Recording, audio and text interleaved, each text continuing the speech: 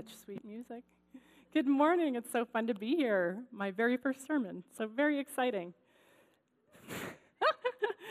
So have you ever considered that in all of creation, only human beings struggle with the issue of identity? Now think about this. A sunflower is never tempted to be a tulip or a rose.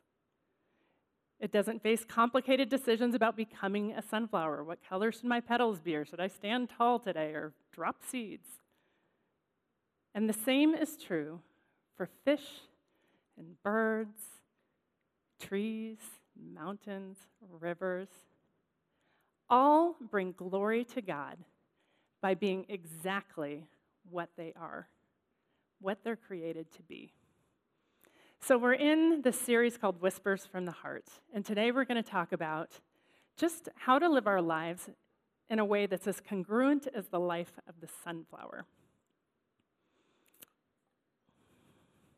You see, you are God's beloved, in whom his favor rests. Now, this word beloved is kind of a churchy word, I get it, but there's a story behind this word for me. When I was in seminary, I took a course from Howard Baker, who's part of our community, and he gave us an assignment. And the assignment was to look at Revelation chapter 2, verse 17, which is the part of Scripture where God promises the faithful a new name. So he asked us to look over our story and go before the Lord and pray. So to give you an example, a friend of mine whose life was marked by worry and anxiety, in her relationship with Christ, she battled that and she had victory over it. And so she felt like God changed her name from worrier to warrior. Another friend who had suffered some pretty deep emotional wounds as a child received healing through Jesus and a call to healing ministry. And his new name was the Wounded Healer. So you get the idea. So I sat down and I wrote out my story and really thought about that, how my life had changed since I started following Jesus. And I went to God in prayer. And I said, God, what is my new name? And here's what I heard. You are my beloved daughter. You are my beloved. Be loved. Now, as awesome as that sounds, I have to say I was a little bummed out because, let's face it, God loves all of us, right? We learn that from a young age. We sing songs about it in Sunday school. So I was like, okay, but what God revealed is that my identity and my worth were not deeply rooted in the fact that I am God's beloved daughter. And in fact, it was rooted in the things that I did and how well I did them. So I prided myself in being this high-capacity person who could keep a lot of plates spinning and a lot of balls in the air at all times. And anyone who lives life that way knows that it's inevitable that the plates are going to come crashing down at some point. And when they did, I would begin to kind of question my worth and feel like I wasn't enough. And so, with that, perhaps some of you are in a similar place this morning. Perhaps you're looking to something other than God for your value or your identity. Maybe your job or your kids. Maybe your athletic ability or your social status. Our value and identity cannot be in outward circumstances or accomplishments. Because if they are, what happens when the circumstances change? When the accomplishments flatline? I'm an athlete until I blow my knee out and I can no longer compete. I'm a successful businessman until the business tanks and I'm left jobless. I'm a husband or a wife until my marriage disintegrates and ends in divorce. You see, our value and our identity need instead to be rooted in the truth that we are created and deeply loved by God. If you've been around church for a while, you might recognize this word beloved from the story of Jesus' baptism in the Gospels. So let's take a look at those. After being baptized, Jesus came up immediately from the water, and behold, the heavens were opened, And he saw the Spirit of God descending as a dove and lighting on him. And behold, a voice out of heaven said, "This is my beloved Son, in whom I am well pleased." The Message version puts it this way: "This is my Son, chosen and marked by my love, the delight of my life." I love that. So you might say, of course, Jesus was God's beloved Son. He lived a sinless life, completely obedient and surrendered to the Lord. But I am here to tell you that in the same way, you too are beloved by God.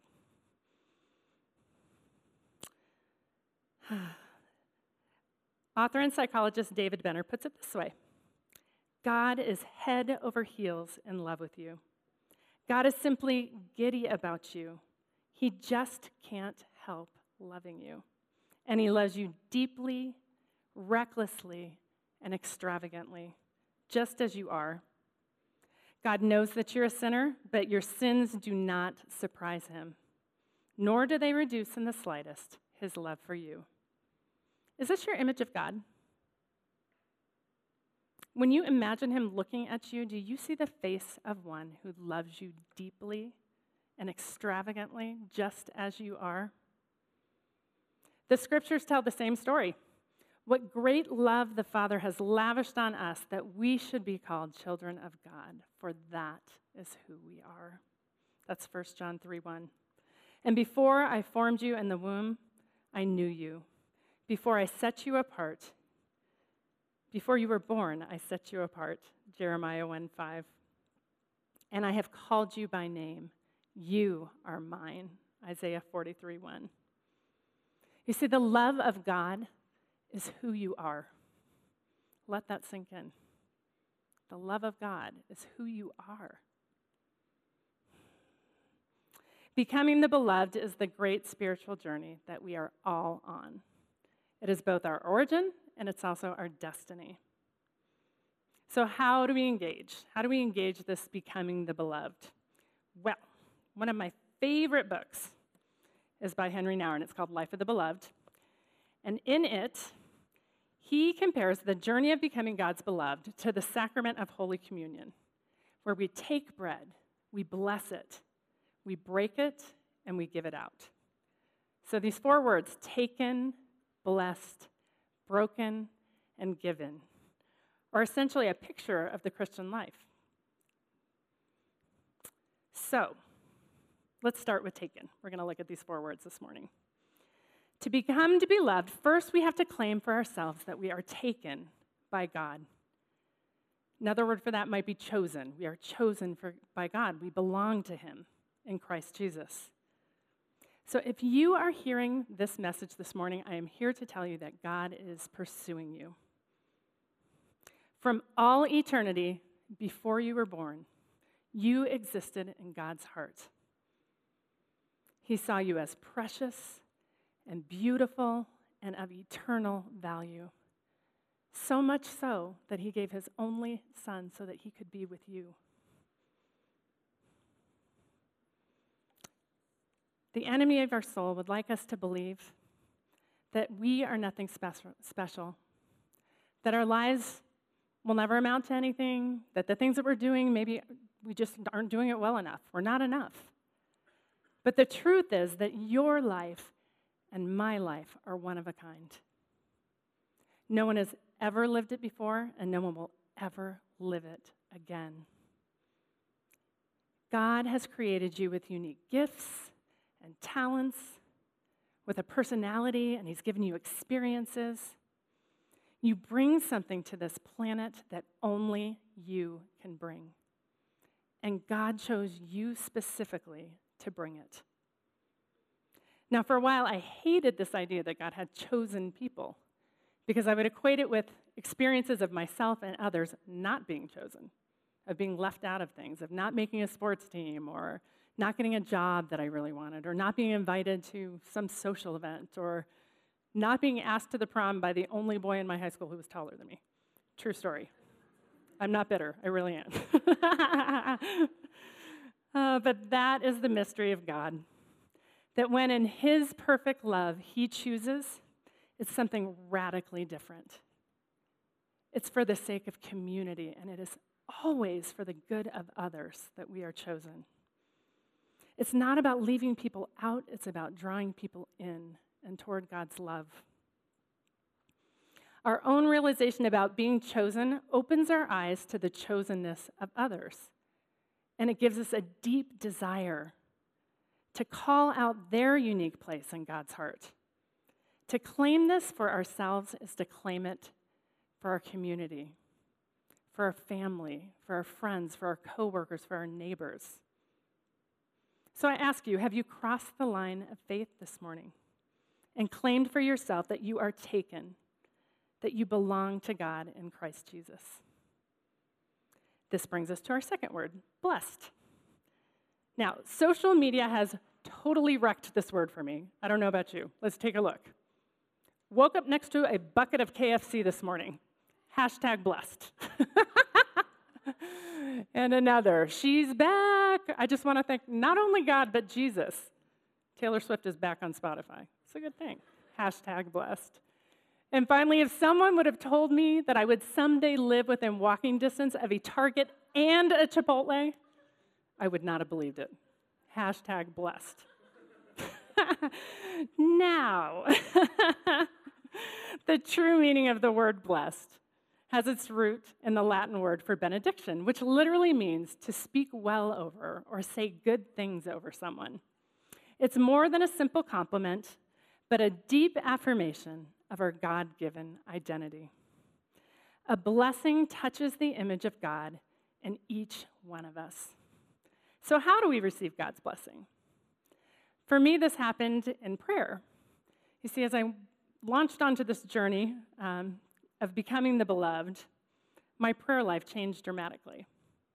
It used to be that I would start with worship and then confession and then, Thanksgiving, and then I would launch into this litany of prayer requests for myself and for others, and those are all good things. But you might notice that I am doing all of the talking during this time. So, at the request of my spiritual director, I changed things up a little bit. I began to start my prayer time in stillness, in a posture of listening, of quieting my thoughts, and being in the presence of God and in His love. I was essentially putting myself in a space to receive God's blessing. Now, I have to admit, when I first attempted this, in my mind's eye, God was not always looking upon me with love. And in fact, I think sometimes I imagined that He might be standing there with His arms crossed, maybe just a little disappointed that some of those plates had hit the ground. But what I discovered was that my image of God needed healing.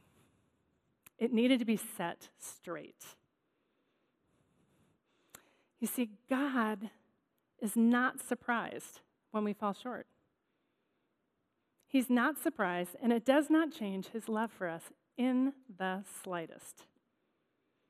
So as I learned to listen, I noticed something, and that was that God, His voice is always sweet and always full of love, even in times where I needed discipline or correction in some way. His voice always had a sweetness to it and a love to it, and there was blessing even in that. So when we truly own that we're blessed, we can face the brokenness in our lives and in the lives of others. And that brings us to our third word, broken. We live in a broken world, let's face it. We all have brokenness in our life. We have pain and suffering. We could almost skip this part. It is so apparent, I think, but we're not going to.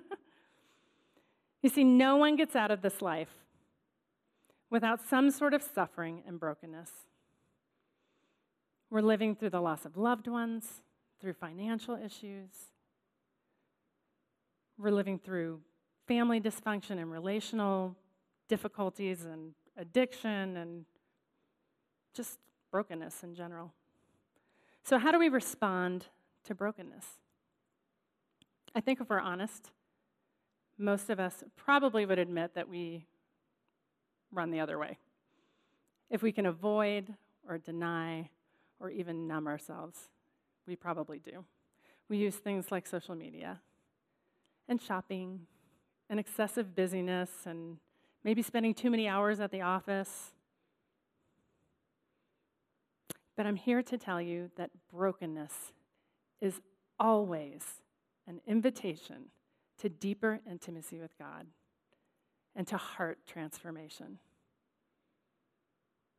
I want to say that again. Brokenness is always an invitation to deeper intimacy with God and to heart transformation.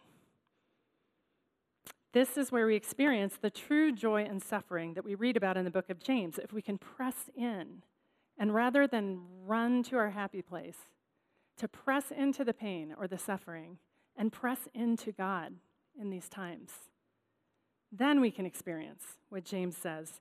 Consider it pure joy, my brothers and sisters, when you face trials of many kinds, because you know that the testing of your faith produces perseverance. Let perseverance finish its work so that you may be mature and complete and not lacking in anything. That's James chapter 1, verse 2 through 4. Believe me when I tell you, though, this is not easy. As optimistic and positive as I am, I know this is not easy from experience. You see, I've had opportunities in this season of my life to experience this firsthand. My mom passed away in November of 2014 after a prolonged illness. She was in a nursing home for 3 years and was essentially non-communicative during that time, and that was really hard. They lived in Massachusetts, my mom and dad, and we lived here. And we had a son who was still in high school, who's here this morning, and also busy lives, grad school and jobs. And so we went and we were with her when we could be. And I will say that when we were there, we pressed in. But the majority of the time, we were still here in Colorado, and my parents were there. And I guess looking back, I would say that I definitely busied myself and tried not to think about it too much. This never works, just so you know. You will wake up in the night and think about these things, whether you busy yourself or not. And it's also just not a transformational thing to avoid. So 6 months later, after my mom passed away, my dad was diagnosed with stage 4 non-Hodgkin's lymphoma. And we prayerfully decided that we did not want this to be this way. He was in Massachusetts again, we were here, and my husband and I invited him to come live with us and take his chemo treatments here. And he graciously said yes, and we're so thankful for that. So we had a time with him, and he went through 4 rounds of chemo, and then he became, at 83 years old, the oldest human being to ever have a stem cell transplant. So anybody who knows anything about stem cell transplants, it is no joke. And we were in some deep waters with him. But I will say that during that time, we pressed into each other, we pressed into God. We laughed and we cried and we had hard conversations and we prayed. Man, did we pray, and so many of you prayed with us. We grew so close to my dad, which has just been a precious blessing, and also to the Lord. I'm happy to say he's in good health now, and he's actually in Massachusetts right now. He sold his house, and he's moving out to Colorado full-time, which we're thrilled at. He is in remission, so just to add that caveat, not to be too much of a downer here. But I will just say that this was sacred space, especially in hindsight. Sometimes it's hard to see that when you're in it. But looking back, this was sacred space with my dad and with the Lord. And what it's allowed us to do is enter into deep waters with other people. Because we walked through it the way we did, we can sit with others in that space and just offer a listening ear and love and encouragement and hope. I'm not sure we've been made complete quite yet, but we definitely matured. We matured in our faith and we matured emotionally. And I will never regret that decision to have my dad with us during that time. You see, we're taken, we're blessed, and we're broken to be given. As the beloved ones, our greatest fulfillment comes from being bread for the world, of giving ourselves for the good of others. Now, what might come to mind when you think about giving yourself may be giving your unique talents. I greatly appreciate Charlie and his musical abilities in the band and just their gifts of leading worship. Or Lara and her graphic design talents, they do such a beautiful job. Or Tim and Susie and their teaching gifts. But the truth is that what they bring to our community is not what they do, but who they are.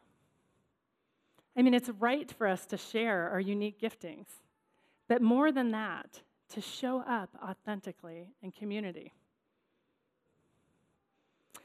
There's a difference between talents and gifts. Our talents are the things we have training and expertise in. It's right to share those, like I said, in community. But our gifts are the many ways that we express our humanity, our identity as God's beloved ones. It's showing up authentically in community and in relationship and bringing kindness and vulnerability, of bringing hope and peace and joy. These are the true gifts that we have to offer each other. When we give our very lives to one another, we become the community of love that God intends for us as believers. When we participate in this, we bring the kingdom on earth as it is in heaven. So in closing, I'd like to challenge you this morning to think about your own spiritual journey. As you approach the communion table, think about these 4 words: taken, broken, blessed, given. Have you claimed for yourself that you are taken, that you belong to God in Christ Jesus? If not, would you take that step of faith today and respond to his invitation? Are you receiving from God the blessing that you are his beloved sons and daughters? And if not, would you pray and ask God to speak his blessing over you this morning? And listen. Are you giving yourself to others, sharing your humanity, and offering hope?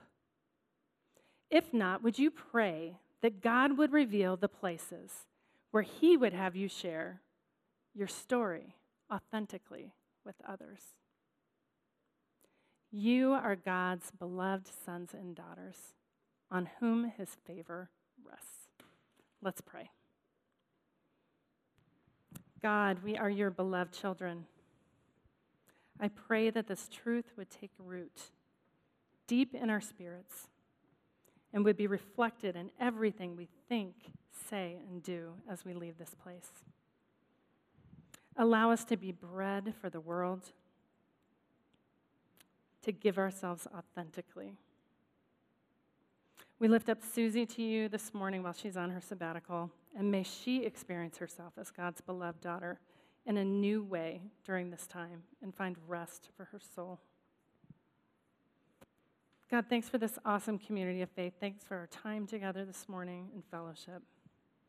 It's in the name of the Father and the Son and the Holy Spirit we pray. Amen.